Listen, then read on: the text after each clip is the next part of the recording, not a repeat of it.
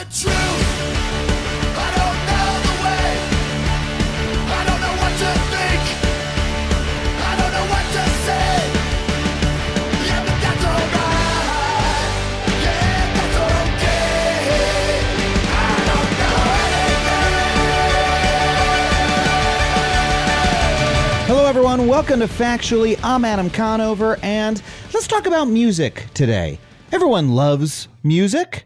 It's one of the most basic elements of our culture, in fact. I mean, at the dawn of humanity, we would gather around the fire with our buds, crack open a couple deer, and make music together, right? And a few months from now, after the apocalypse comes, we can expect to be doing the same. Music is something that people love to make and something that people love to experience. In fact, for many of us, it's one of the things that makes life worth living. So, as a species, we have a constant demand for it. We always want it. So if that's the case, why is it that it's almost impossible now to make a living at it? We all love music, we all love musicians, we all value musicians more the more talented they are, yet we all know that those who make music aren't rewarded according to their ability or artistic merit. I mean, sure, sometimes a breakthrough song like Old Town Road or Gangnam Style is deservedly rewarded for being the objective masterpiece that it is, but there's a much longer list of incredibly talented musicians who simply aren't able to make a living doing what they're good at. Why is that? Why are we unable as a society to support the people who do what we all love, whose product we can't live without? Well, to understand why, you have to understand that musicians' lives are in fact determined by things that have nothing to do with music. See, despite the fact that music is an ephemeral thing carried by the wind, the truth is that until very recently, musicians in the music industry always made their money, not by selling the music itself, but by selling physical stuff that contained music in one form or another. In the late 19th and early 20th century, the music industry's biggest moneymaker was sheet music. Songwriters would pump out up to 25,000 new songs a year, which were sold in sheet music form so that people could play them in their own homes on their pianos and sing to entertain each other. The industry actually employed pluggers to play the music in department stores and public squares in order to make the songs a hit, a very early form of mall radio. And when those songs caught on, they could be massive. Sheet music for a sentimental waltz called After the Ball sold over 10 million copies. And that was without the ability to do remixes. That wouldn't come for another 100 years or so. But as technological innovation marched on, the industry adapted. In the early 1900s, they began selling player piano scrolls, which were basically hard-coded instructions you could pop into a player piano to play a song, sort of like a hardware MIDI file. And again, this was used to sell hit songs in physical form, and piano rolls made the ragtime work of musicians like Scott Joplin hyper-popular. But the biggest leap was the development of true physical media. For the first time, instead of storing music as information to be played back on an instrument, new technologies made it possible for the industry to record and sell the sound waves themselves and store them in a physical object that could be mass-produced. And this model was incredibly profitable. What started as simple cylinders and shellac or vinyl discs became cassettes and then CDs. Compact discs were cheap to make and expensive to buy, so the margins were incredible. And as music fans rushed to replace their vinyl collections with CDs, the U.S. music industry hit a peak of profitability in 1999, making, get this, $22.4 billion. The money was flowing in. And when you saw glam rockers or rappers, in front of mansions doing songs about how rich they were, that shit was real. The industry was incredibly lucrative. But you all know what happened next. Music went digital, and instead of buying it on $10 pieces of plastic, it became essentially free. In the early 2000s, MP3 sharing made it easier to pirate music than to buy it in a store or even pay for it online, and online music stores barely staunched the bleeding, with the result that industry revenue plummeted to a low of around $7 billion in 2014. Since then, the rise of streaming has bumped that up a bit to over 11 billion, but that is still half of what it was at its peak in 1999. I want to say that again. The music industry has literally shrunk in half in the last 20 years. And not only has the pie gotten smaller, an even smaller amount of that pie is going to the artists who actually make the music. According to one account, Spotify pays a copyright holder on average, I'm going to try to put this into words.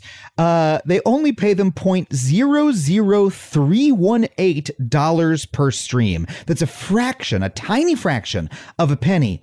So that track, even if it streams 1 million times, the artist could only earn $3,180. If they're lucky, some contracts mean that the artists earn even less. But it's not as though everyone in the industry is suffering. Meanwhile, the major record labels have been able to arrange deals such that streaming earns them over $1 million every hour. So the big boys on top in the suits, they're making bank, while the artists who make the actual music starve or have to work second jobs just in order to pursue their art. So where does that leave us? Musicians are still making great music, right? That's never going to stop. Music is a fundamental human activity. There will always be musicians, and there will always be people who want to hear it.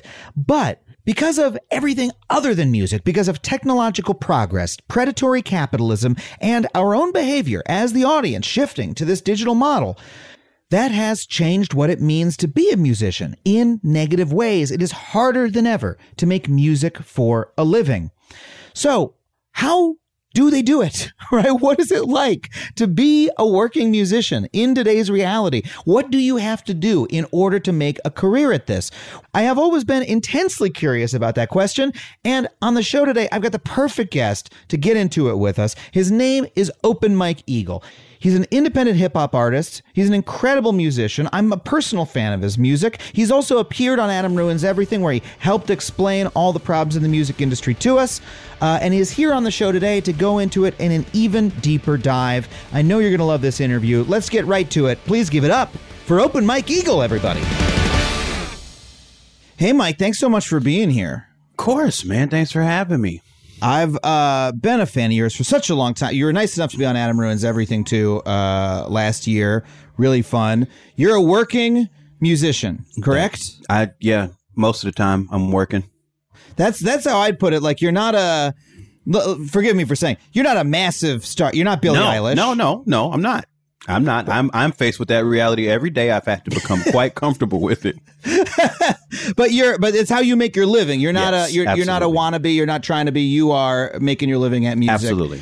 And it's kind of a difficult landscape for me. First of all, the pandemic. How's the pandemic affected your line of work? I can tell you how it's affected comedy. Well, I'll put it to you this way. For me, personally, I was in the middle of a tour when the country shut down. Wow. So, I had done 3 weeks of a tour, and we went through the Northwest. I believe a few days after we left Washington is when they said they found the first case up there. And so we were kind of ducking and dodging it and evading it. The merch person on our tour actually got sick near the end of the tour, and we were all thinking, oh my goodness. We're all thinking she's got it, but nobody wants to say it. And is she on the bus with you? Yeah, we were in a van. Yeah. So in the first leg ended, and we're home on a break, and the tour is supposed to pick up 3 weeks from that point. Turns out she didn't have COVID, but she had swine flu. Wait, she had the plague from 2009 instead? Yes. She's just 10 years late? It was absolutely incredible and hilarious, only because she ended up being okay. Okay, but, thank God. But we're at home for 3 weeks. The tour is supposed to pick back up again, and we're supposed to start in the Midwest and go to the East Coast. And and then we get word that, we're all worried because we're all hearing that things are shutting down. And then we finally get the confirmation, this thing is postponed, and then, ultimately canceled. But this, was something that unfolded over the course of a couple of months from we're going to reschedule till September. And then to no, this thing is just not happening at all. Because they had already sold a bunch of tickets. They'd already had a bunch of people's money. So, all these venues were trying to figure out ways to keep the shows happening. And ultimately they had to stop. So this all unfolded over the course of weeks and months. I remember the first big shooter drop in cancellations was South by Southwest being canceled. And this was a year where I had lined up about $12,000 worth of gigs down there. Shit. So like that was a huge blow. So like that, and then the second half of the tour being canceled. Like there was a moment in mid-March where I just didn't even know what to do. I had gotten to the point where I had scanned my my home for like all the leftover merch I had from like any tour. You know what I mean? Like not the one that I was on, because all that stuff was actually shipped ahead to the place where we were going to start the tour already. But like this box of 12 shirts from this tour, this stack of CDs from this tour, like I put all the stuff together and like organized a sale to sell it all on the internet, over the course of a few days. And like that kind of paid my rent that month. Wow. And I also at that point kind of had to divert a lot of energy into my Patreon, because that became really huge for me. And me and this, a rapper friend of mine, who's one of my favorite rappers of all time. His name is Serengeti. Me and him, we collaborate under this name Kavanaugh.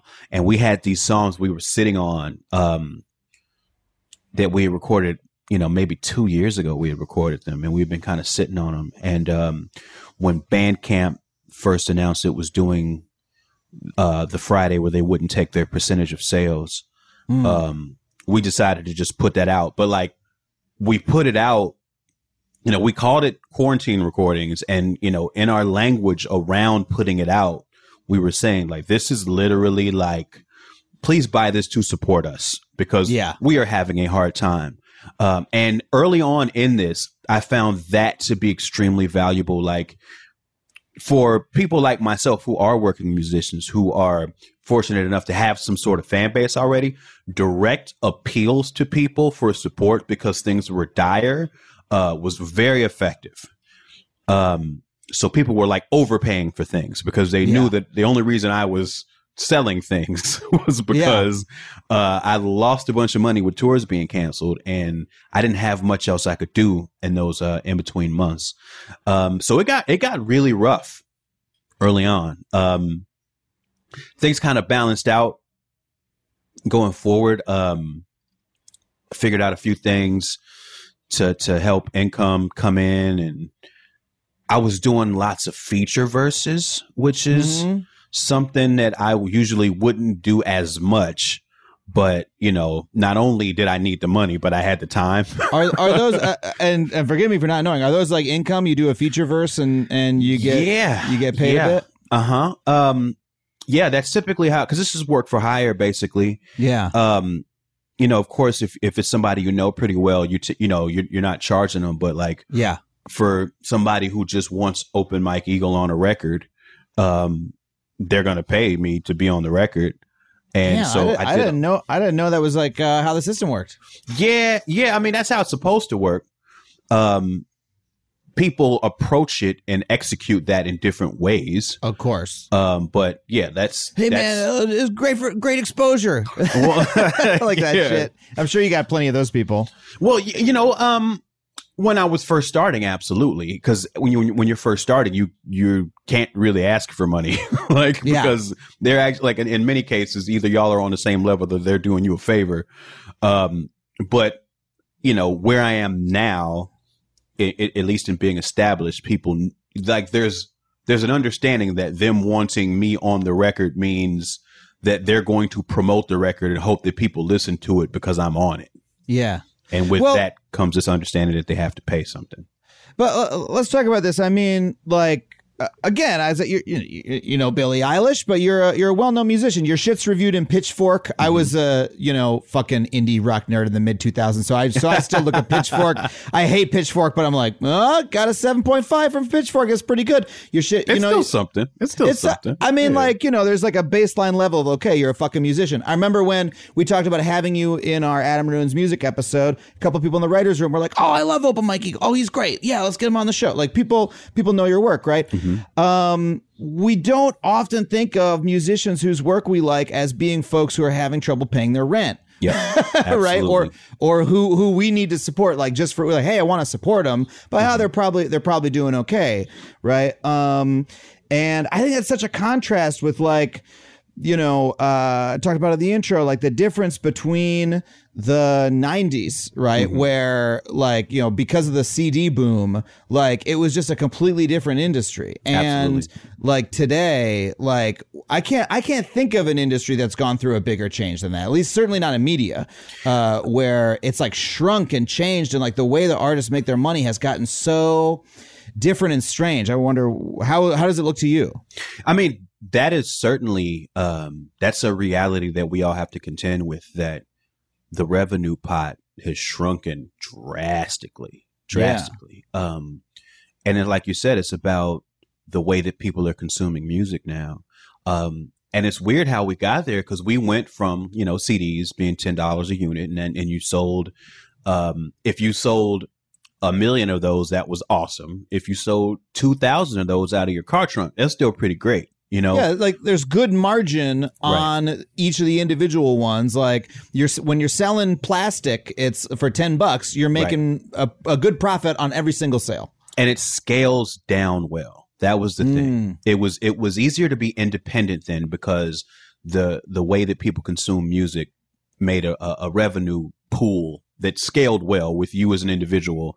Like I said, if you sold 5,000, 10,000 of something, that was great. That was great. But now if you sell, I mean, it's hard to even say sell. If you get the equivalent of 5,000 album streams, it is a far different revenue level. Because the streaming revenue just doesn't scale down at all. Yeah. It just doesn't. Like if you're streaming in the millions all the time, or, half billions, then it's great. If you're streaming in the tens, thousands, 100,000s, it's not good at all.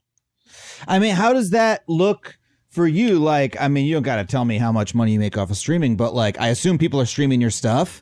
What does that look like? Like, are you literally just, hey, that's kind of not even a piece of your income pie, or? It's a hard to quantify piece of my income pie. And that was part of the reason why I started my own label too, is because the way that you get paid when you work with labels, it's impossible to depend on or calculate royalties when you're waiting on a label, because they're waiting on distributors to pay them. Then, they're taking however long their accounting takes. You're supposed to maybe get paid quarterly, and then there's all these expenses that they paid, and some of them you understand and some of them you don't. Like on the label side, like as an artist working through a label, it's impossible.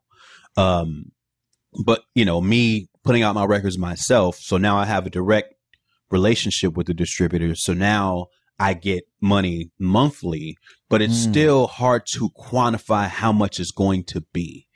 And really in the marketplace, I've only put out at this point one EP under my own label, which is, of course, not a lot of catalog to chart revenue from either. So, in a couple of months, I'm going to put out my first like actual album under my own label. And at that point, the streaming revenue I get from month to month should go up, but I'm not exactly sure how much. And that album, by the way, people can pre-order that album right now. Yeah. There was a vinyl pre-order that sold out, a special edition vinyl. And then I was going to buy it. It was on my to-do list, and now I've missed out. I'm a hard salesman on the internet, man. When there's something to move, I'm on there trying to move it. And honestly, that brings me to another means of creating income is selling merch. Yeah. I've done 5 or 6 merch designs over the course of the pandemic, and everything in limited quantities.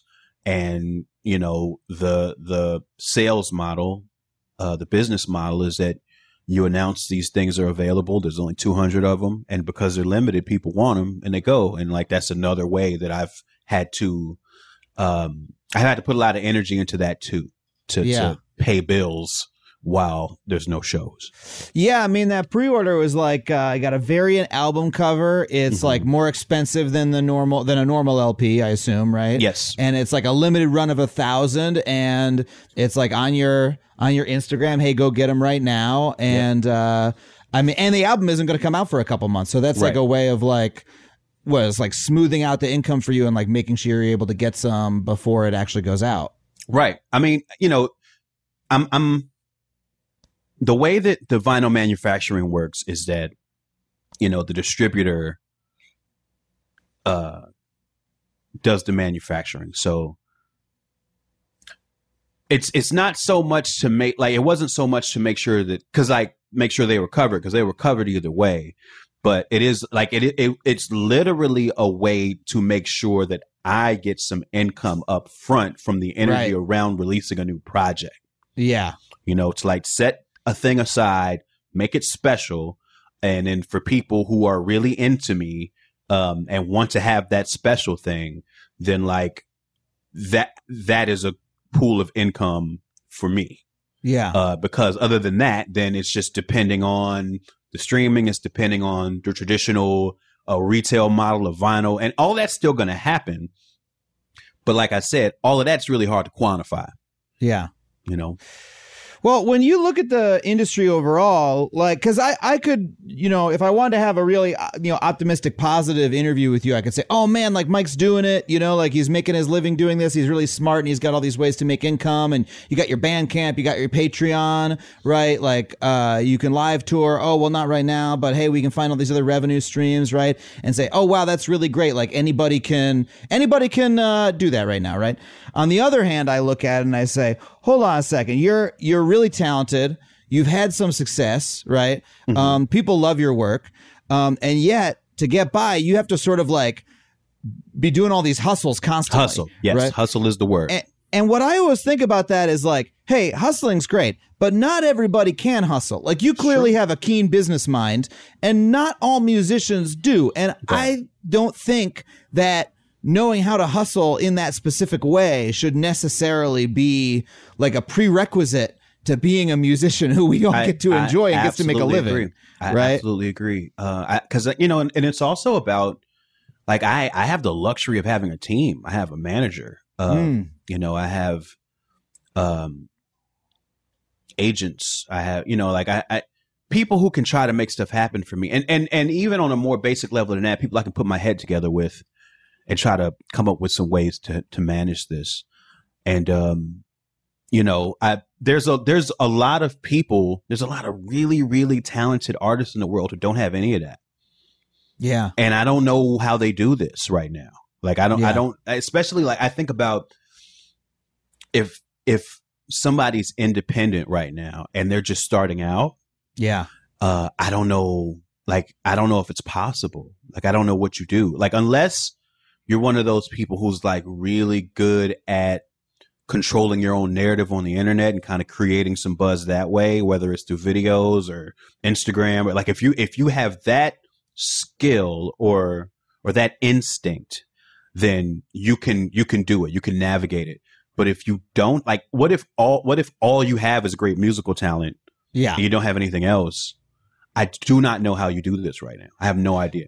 Do you mean under the pandemic, or do you mean in the industry the way it is right now? You know, I want to say both. I want to say that this was already a problem before the pandemic, and now, like the before the pandemic, it was difficult. Now I think with the pandemic, it's impossible. Yeah, I just don't. I do not know what to do.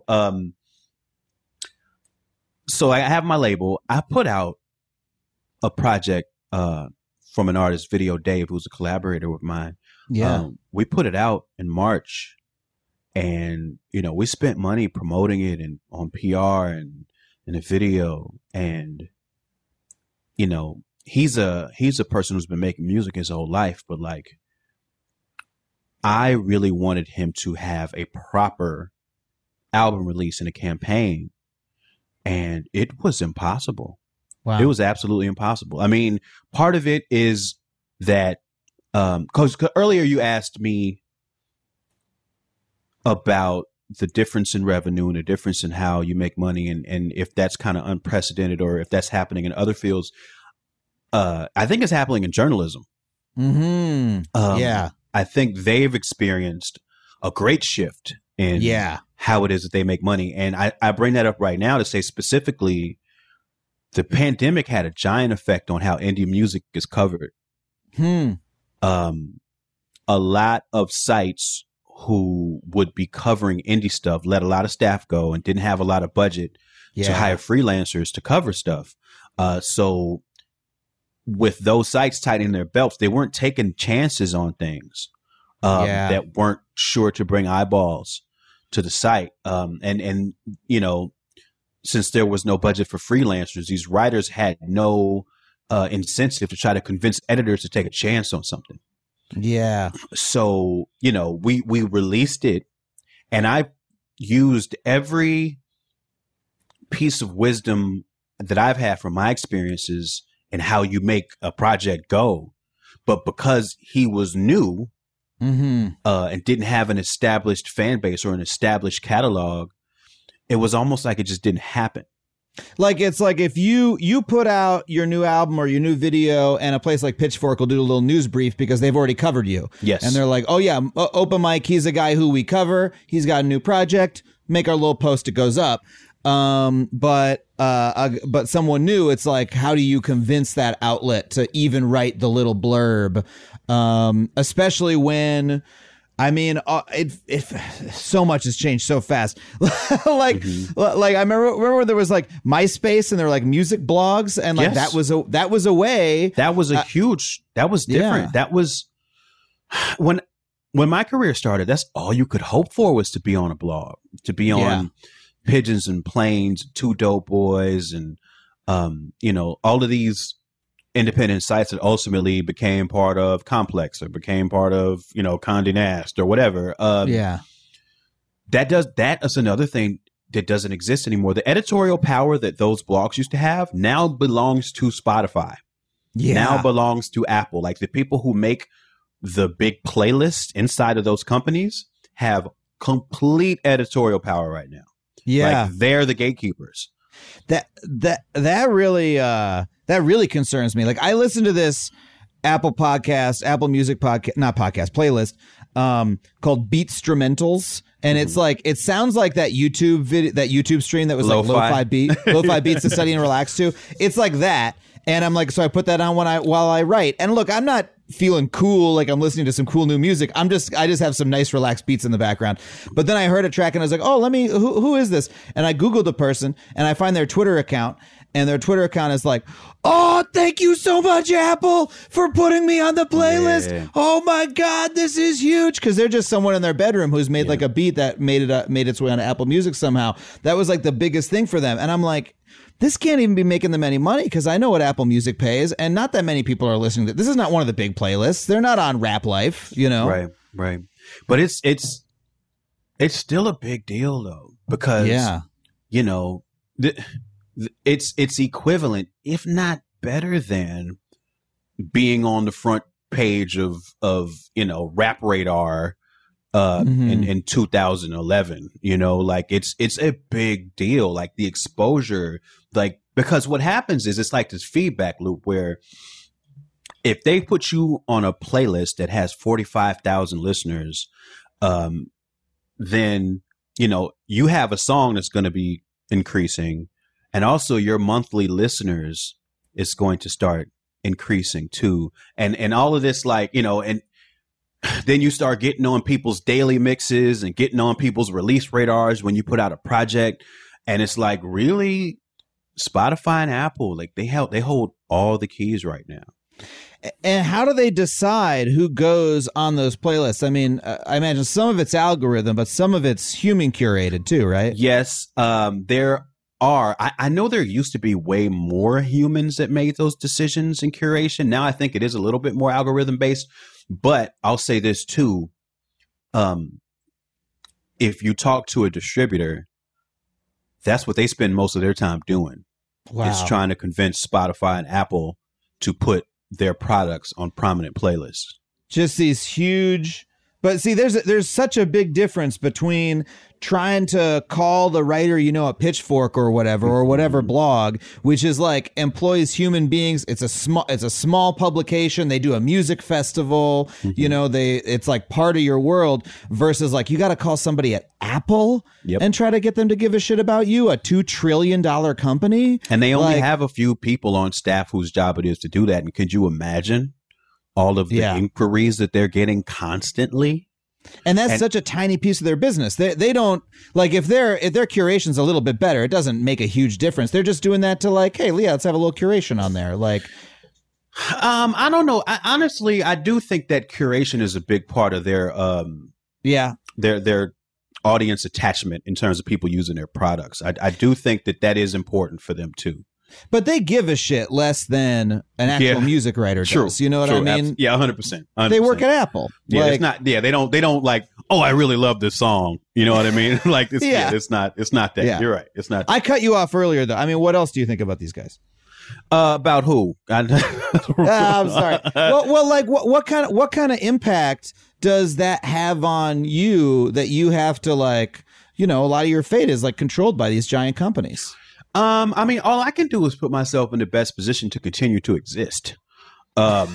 Seriously, well, I hope you continue to exist. Well, I mean, at a base level. I mean, as a business entity, as a musician, as a public figure, and what that means, knowing where all these levers lie and who holds them, it's like, okay, I have to keep my distributor happy. I have to give them assets to help them put my products in the best position, and they're working hard trying to talk to the what are they called? Digital service provider. I don't know, DSPs is what they're called. Apple and Spotify. You know what I mean? Like, so they're talking to the stores, trying to get. Because it's all the digital version now of what it used to be when you go to Amoeba. Like, you go to Amoeba and there's the giant CD racks and you're in the section you want to have and you're walking down the giant aisle, and at the end of the aisle there's this end cap, right? Yeah.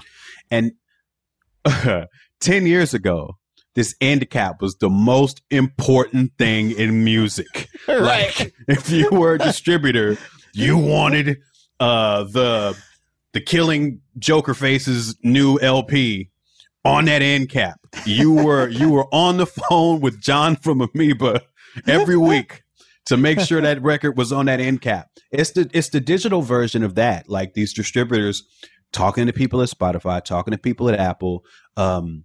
If you ever go to Apple Music and you see, like, there's that little banner that's like a picture of the artist and the name of the album, and it kind of scrolls by, like, that's the golden ticket. Yeah. You know what I mean? Like, that's how you know that, that store has a great relationship with that artist by means of their distributor, by means of their label, because the labels are big in this too. Like, that's really, like, that's the part I can't directly speak to, but I can tell that it's huge because they're taking up all the oxygen in the room.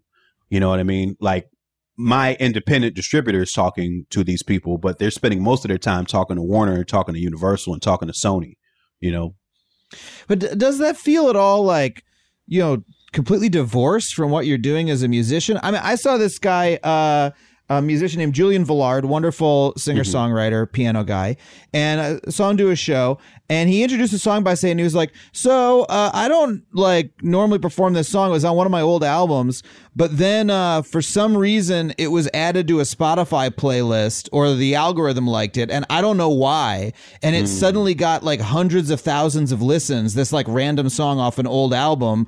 So it's like my most popular song now, and I don't know why it happened. So anyway, I guess I'll play it for you. And I was like, that's so weird to like have that to have a song get big, like, okay, this is my most popular song, and I literally don't know why it happened.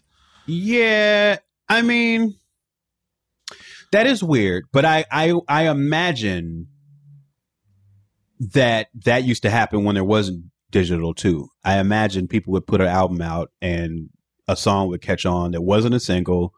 You know, it was just a deep cut that people started liking and they didn't know why. You know what I mean? I do think the playlist thing does exacerbate it because you don't know why. But and I think in some ways you never knew why. You know what I mean? So I don't know. That's not so bad feeling, I don't think. How do you feel about those companies? I mean, a lot of people, you know, have this idea like we do about all these big tech companies now. We're like, Apple and Spotify, like they're bad for music. Like I feel guilty for using them. Like, how do you feel about that as a music producer? Do you think people shouldn't use them and should like all be pre-ordering vinyl from you instead? Or I mean, obviously you think they should do that. I mean, but I approach it with some level of understanding and some level of practicality, because we didn't get here by accident. You know, we got here because hard drives got, you know, consumer hard drives became such that you could put lots of music on them. Yeah. And now we all walk around with a hard drive in our pocket. And so once consumer storage became such that you could hold on to albums in a convenient way, that meant that at some point people were going to stop buying them. Yeah. And so the industry went from $10 a unit to the void of downloading. Downloading was just a chaotic, insane, depressing void of just like, you don't know how much money to put into marketing something. You could almost depend on the biggest projects that were coming out to be leaked by somebody who worked at a warehouse, and that would destroy the value of these things. And there was so little money coming in. It was about artists trying to convince people to please buy a thing that everybody has for free. Yeah. It was really rough. And so we landed at streaming as a way to monetize the fact that everybody was downloading albums anyway. So like that, Spotify and Apple represent the reality of consumption. The reality of consumption is not $10 a unit, and it's just not gonna be. You know what I mean? Like, and if it's just like, you know, if you really like a movie, you might buy the Criterion Collection DVD because then it means something to you, and there's packaging that makes it like more valuable. Where, you know, the album itself is just information. Yeah, you know, it is recorded information that you're paying to own or interface with in some way. And streaming is the practical reality of now. You know, ownership is not a thing. We're not going to be able to own things that we can download going forward. It's just not going to happen. You know what I mean? Like we're subscribing to the news now, even, you know what I mean? Like, it's just not, ownership is not how this is going to work, you know? So I think that streaming, is not the worst way, because I saw the worst way. The worst way was trying to get everybody to buy it. Nobody would. And everybody would download it for free anyway.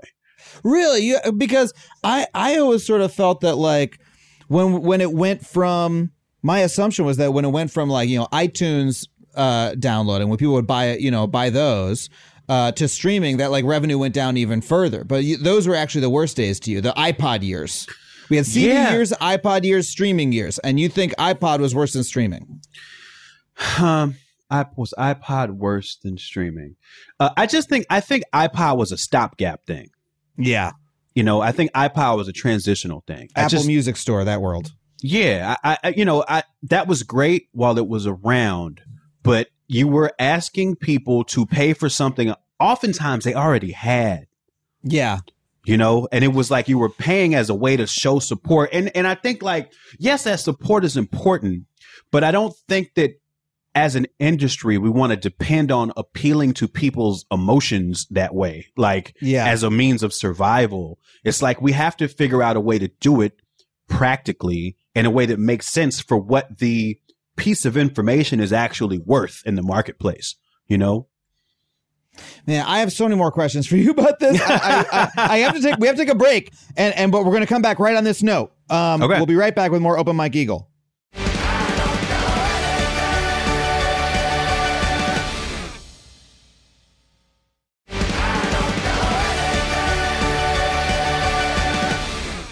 Okay, so let's just keep talking about this. The technological changes that the music industry has been to just in my lifetime have been nuts. Like, I think it's bananas that now I've got nostalgia for the MP3 years. You know what I mean? That, like, I had my CD collection in high school, then went to MP3s, and like now we're on streaming. And I buy vinyl and I buy physical, and that's like when I really like a record, like I buy that, and so I feel like we're still kind of have the best of physical media if we want to. You can still get the best sleeve, you can still own the thing and have it in your house.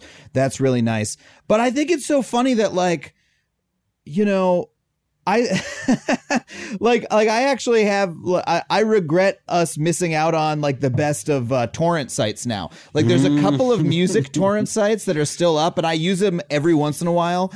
And the reason I use them is because there's a couple where they actually have a better catalog than you can get on Spotify. Like, they've got like you want to get a Charles Mingus album. They've got every album and they've got every release of it, and you can get it with the bonus tracks. You can get the remaster. You can get a vinyl rip. You can get like the Library of Alexandria. And now music piracy's gone from everybody's doing it and it's ruining the industry to like, now there's just 5,000 nerds around the world who are exhaustively cataloging all music, and we should just let them do it because absolutely we should. Absolutely we should. Because we need access to that sometimes. I mean, there's another conversation to be had, and it hits me in a very direct. I have so many feelings about it because I come from underground rap music, and underground rap music I come from was mostly distributed by like white label singles. It wasn't proliferated. It was never successful, but these songs, this music was really important to me and important to this community that I come from. And this music largely doesn't exist in streaming. Because those labels were small labels that aren't around anymore, and they never got bought by bigger distributors. And, you know, like there's all these rights issues, and, you know, and a lot of it is an artist kind of just like deciding, okay, it's been long enough. Let me upload this and hope nobody cares and I don't get sued. But like, it's a lot of that. And I think that there need to be efforts taken to like Library of Congress all music, like all of it, like it needs to be preserved, because as much as I appreciate Spotify and Apple for dealing with the consumption of music in a practical way, music's existence shouldn't depend on that solely. Yeah. Like, and that's where it is right now. We're like, you get the sense that if something isn't on Spotify, it doesn't exist, because there's so much there. But there's a lot of stuff that gets missed. There's a lot of songs that are missing. There's, you know, there's artists' entire catalogs that aren't on there. Yeah. And I think that some efforts for preservation, because these, you know, like music recordings, and a lot of times can be more like culturally important than retail would have you believe. Yeah. Yeah, so much of media has that problem. Video games has that problem really hardcore now too, where it's like if something, it's really hard to preserve old media, and you sort of end up looking to the pirates as being the people who are like uploading the version that, you know, you can at least get if you're a student, or if you want to go back and hear something, like, because it's not always available commercially. Right. Yeah, and it's like it's sort of lost in the internet somewhere, and you like need these volunteers who we've been treating like pirates for the last 20 years to like uphold the history. I mean, and it's like there just has to be some way where, like, okay, copyright law is important, understandably, but there's got to be some wiggle room for preservation. Like, copyright law in a lot of ways really destroyed the hip hop that I grew up with. Like, just really destroyed it. Like, How so? because once sampling laws were instituted and became, violatable in the ways that people could get sued and cease and desist and, so much money. And once that became a viable thing that would happen in a lot of cases, and producers became scared of it, there's just a lot of classic rap albums that could never be made today. They just couldn't be made. Yeah. Or they could be made, but it would be cost prohibitive because each one of these copyright holders has to name their price, and then it gets into the millions, and then at that point it's not even worth making because it's never going to make that back. Yeah. And I think that, like I said, copyright is important, but it's not the only important thing. And I want there to be some sort of way where legally or culturally we give some credence or some sort of energy to the other important things, not just the law part. I mean, there was that movement in like the mid 2000s, like the Creative Commons movement to like have like copyleft and these ways of copywriting things where, okay, I'll let people use it for such and such a purpose for like sampling, right? Like I still own the music, but anybody can sample it kind of, but it never really caught on. It was like a sort of like digital punk kind of thing to do for a little while. Yeah. I mean, that stuff doesn't make people money. I mean, if you're a copyright holder, your best bet right now is to have somebody to represent your library and be out there like hoping somebody samples it. So you can sue them and you can make money off of it. Well, not even so you can sue them, just so like you can get the clearance money. Yeah. Like that's a hustle. That's a hustle. Yeah. That a lot of people are on. And there's a lot of reissue labels who buy particular artist music just for that reason, just so they can control the samples. Do you know what I mean? Like, yeah. And I'm saying, like, I get all of that, I get all of that. I like if I was, if I was a jazz musician in the 70s and, and I watched my contemporaries' music get rediscovered or sometimes stolen from, or like I totally get like wanting to protect yourself, and to me I think it's even more about if there's some way to designate certain songs as okay retroactively, but like I said, it's just about preservation and just about making sure that things aren't disappeared, because that's the problem with digital. Things can be disappeared. Yeah. Yeah, like you said, if it comes off of Spotify or Apple, it's like it doesn't exist. But like, okay, so with piracy, I always felt. I remember at the time, I pirated a ton of music. I feel bad now. Me too. Okay. I feel shitty. I feel really bad now. I had to realize, Adam, that I'm partly responsible for the destruction of my own genre. How so? Because when downloading first started, some of the fastest and most vicious and relentless downloaders were people like me who were into underground rap music. Yeah. And we would jump on Napster, SoulSeek, LimeWire, whatever, every day, just looking and downloading. Because you're trying to gather music to hear, to feed your own creativity. Like, you're going to be voracious for that shit. But that music was the most vulnerable to piracy. Like if you were Metallica, you were worried because your income was being threatened. It might mess with your quality of life, but you were still going to sell hundreds of thousands of albums. Yeah. If you were the Juggernauts and you came out with an album in 2000 or 99, that label needed you to sell 10,000 of those for any of this to work. And us downloading made sure that didn't happen. Yeah. Like if you're, they needed my $10. yeah, And I didn't give it to them. 'Cause you're the audience. You're Yes. like literally one of the few people who likes the music or who knows the music. I'm the And- market. And the whole market is on Napster, Yes. BitTorrent, whatever it was. So we killed it. Like we did Wow. that. You know, like Yeah. we watched Rap City and Yo MTV Raps, and we're complaining about how like only commercial rap music is on TV and is being marketed. But the reason why that was is because those people were still paying money for music, people who enjoyed that stuff. Yeah. We stopped cold. and that destroyed the genre. But also, I mean, let me give you a little credit here, because like we're about the same age. I remember those years. I was like, I don't have $10. I don't have $20. Like that's how I felt as a college student, or like right out of college during the years where I had the least amount of money. And look, now that doesn't account for the fact that in the years before that, I bought like 200 CDs when I was in high school, right? Like I still have them. They're in my garage. But like, you know, at the same time, you're like, hey, what am I supposed to do? I can get this stuff for free. I wouldn't hear this music otherwise. I'm hearing so much more music than I could. And, you know, I'm a young person who knows how to use the internet. Like, am I really going to go out and spend music? Like there's spend money on this when, you know, my finances are limited, right?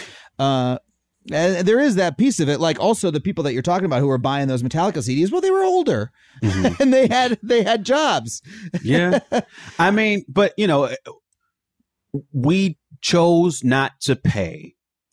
And that is in some ways reflective of what I was saying. Like, okay, the hard drive is big enough now. The internet is fast enough now. Yeah. These goods no longer become commercially viable. And Yeah. us as music fans, we were the first wave of it. You know what I Yeah. mean? It's just technology meeting the market. And that's just kind of what happened. So, you know, where I say that, I mean, the reason I can say I say so confidently that that, you know, people in my community destroyed the market is because now me being on the other side of it, I have just an intimate knowledge with like, oh, right. You know what I mean? Like, that's why that label's not around anymore, because they needed my $10 and they needed all of my buddies' $10. Like they did so much better when one of us would buy it and then dub a tape for everybody else. Like that was at least sustainable. Yeah. But like once we were all on Napster and none of us paid the money, it wasn't viable anymore.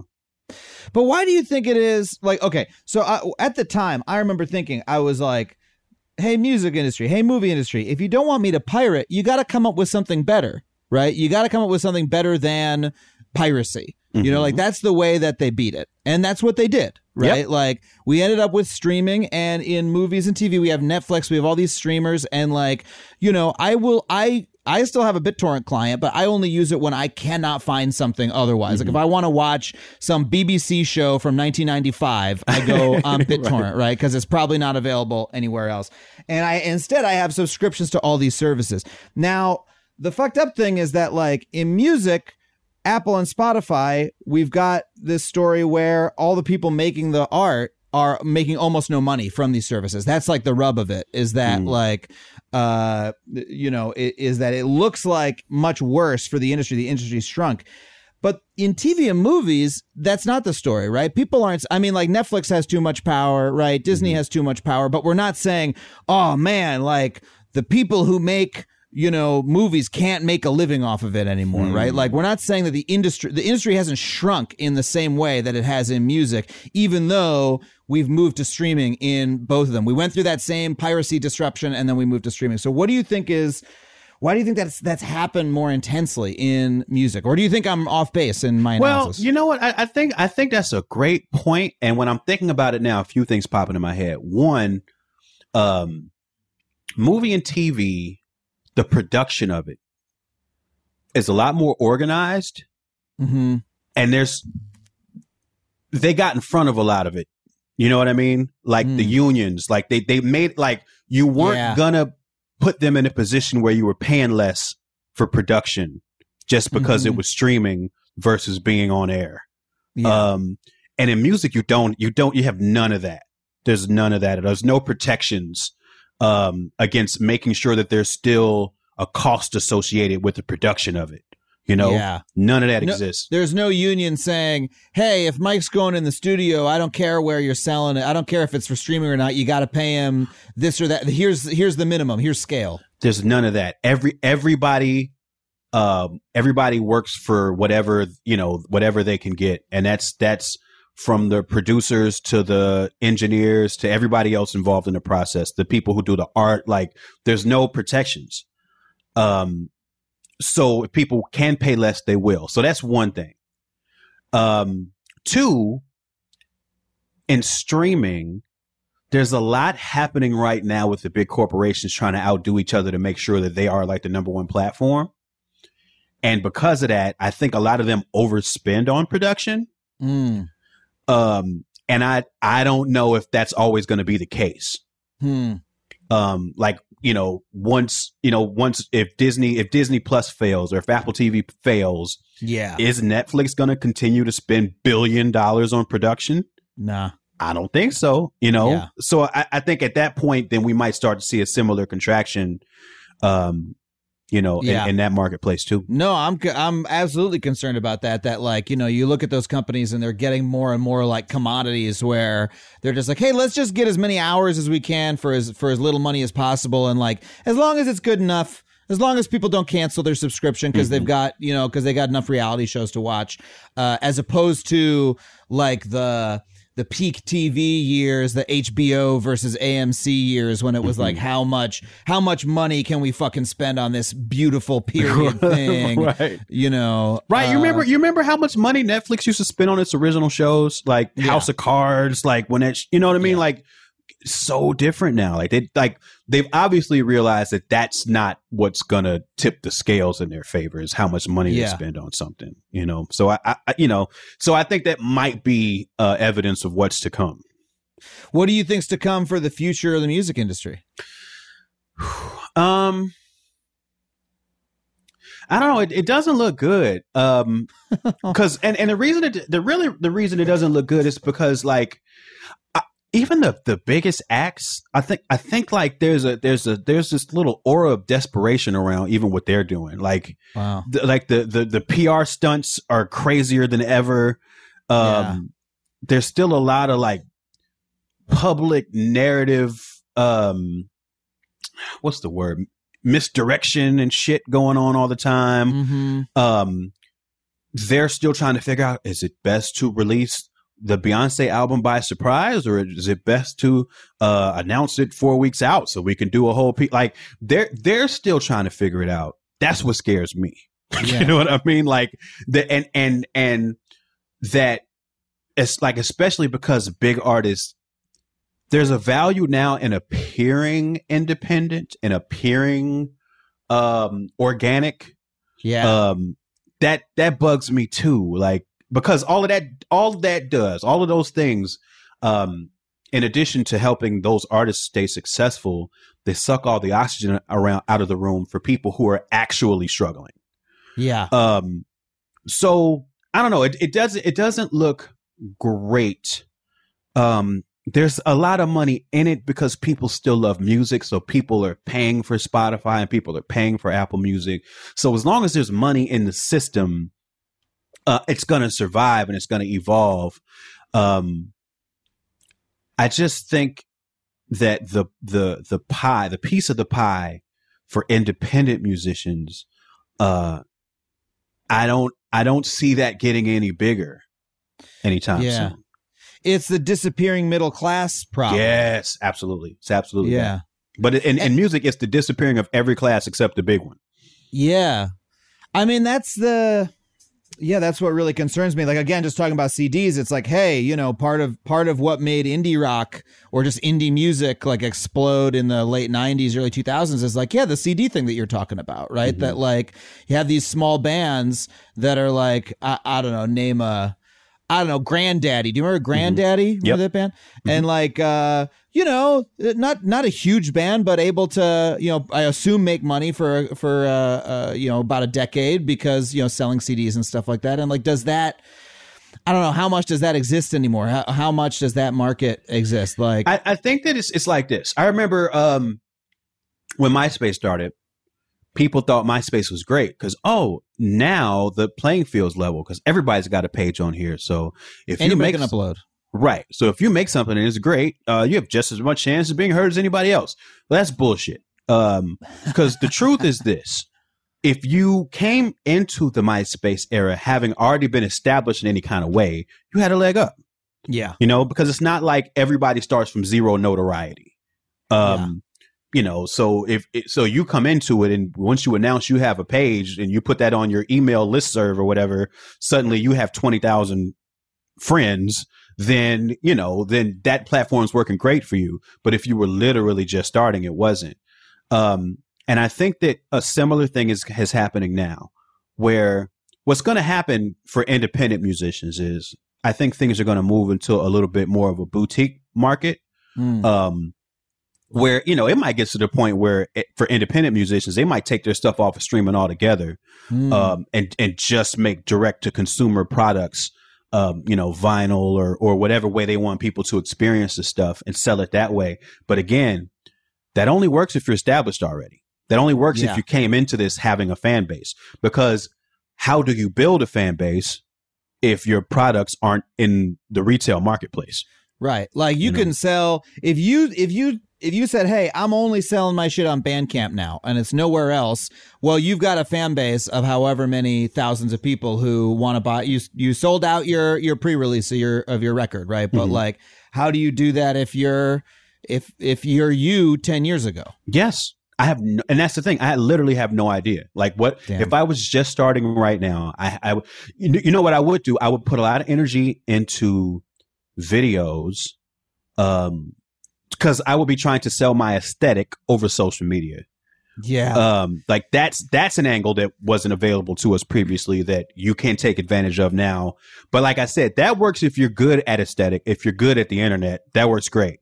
Yeah, here's my look, and here's what I stand for. Right. And if you like me, you like this kind of lifestyle. Yes. And that whole thing. Yes. Like that can work. But, like that takes some acumen, like that really, like that's not an easy thing to do. Like on paper, that formula seems pretty apparent, but the actual execution of that is like, there's giant firms who exist because that's a difficult thing to do. And these people get hired as consultants, Yeah.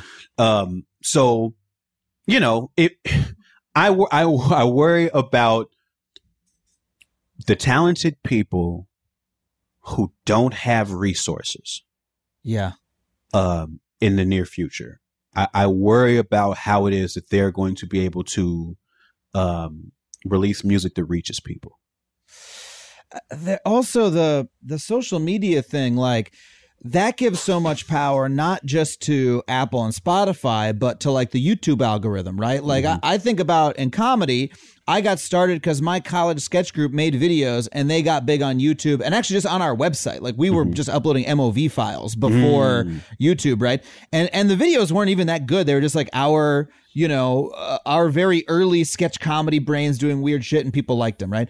But now, if you wanted to get your stuff seen on YouTube, like this, if we uploaded the same stuff now, we get 200 views, right? We would have to play the YouTube channel game and say, okay, how do you be a successful YouTube channel? Well, you upload every single day and its videos are this type and you got to have this type of thumbnail and like that kind of thing. Yep. And all those decisions that end up changing your art in a way that YouTube wants your art to be. Exactly. All those decisions benefit YouTube, not the art or necessarily the audience. And you have to be in the top 0.0001% of people who are good at that part of it before anybody even sees your comedy or music, I assume. And so like, I don't know, like, I imagine like SoundCloud as like a thing, for instance. That's a whole world I barely understand. But like, I know for a while it's like, oh, people putting stuff up on SoundCloud. Oh, shit going viral. But like, that world, I imagine, would have a similar problem.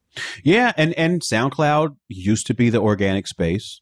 And from my understanding now, it's not anymore. Because I haven't heard about it in a while. Yeah, I mean the labels figured it out. They put SoundCloud as a company in a position where like if you're not gonna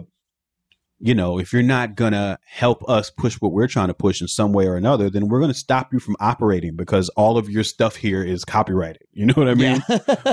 Yeah. Do you have?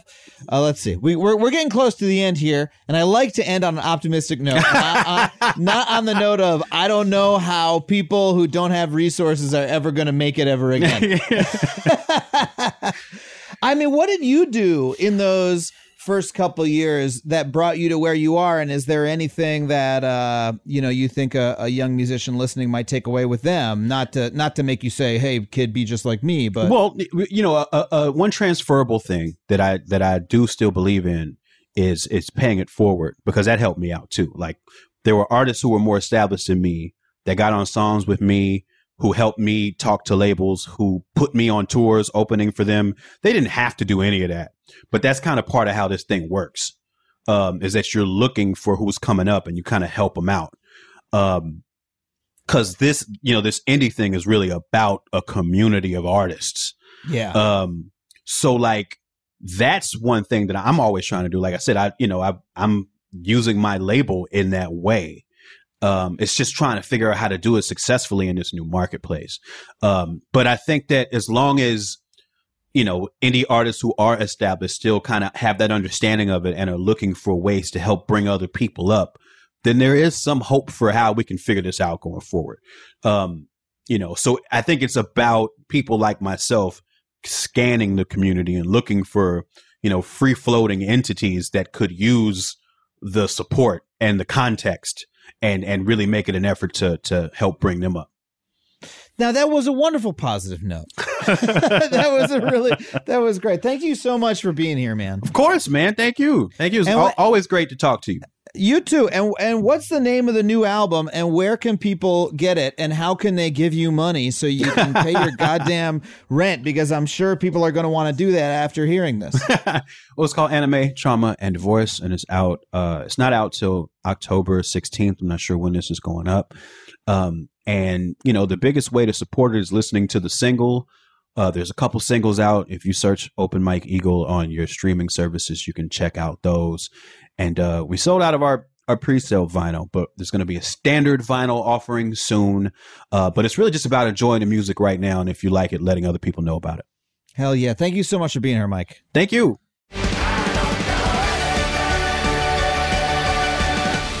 Well, thank you so much again to Open Mike Eagle for coming on the show. That is it for us this week on Factually. If you like this episode, please, please, please give us a rating or a review wherever you subscribe. It actually does help us out. I know it's hard to believe, but it really, really does. If you'd like to let us know what you think of the show, if you got some comments, if there's a topic you'd like to see me cover, send me an email at factually@adamconover.net. Always love to hear from you.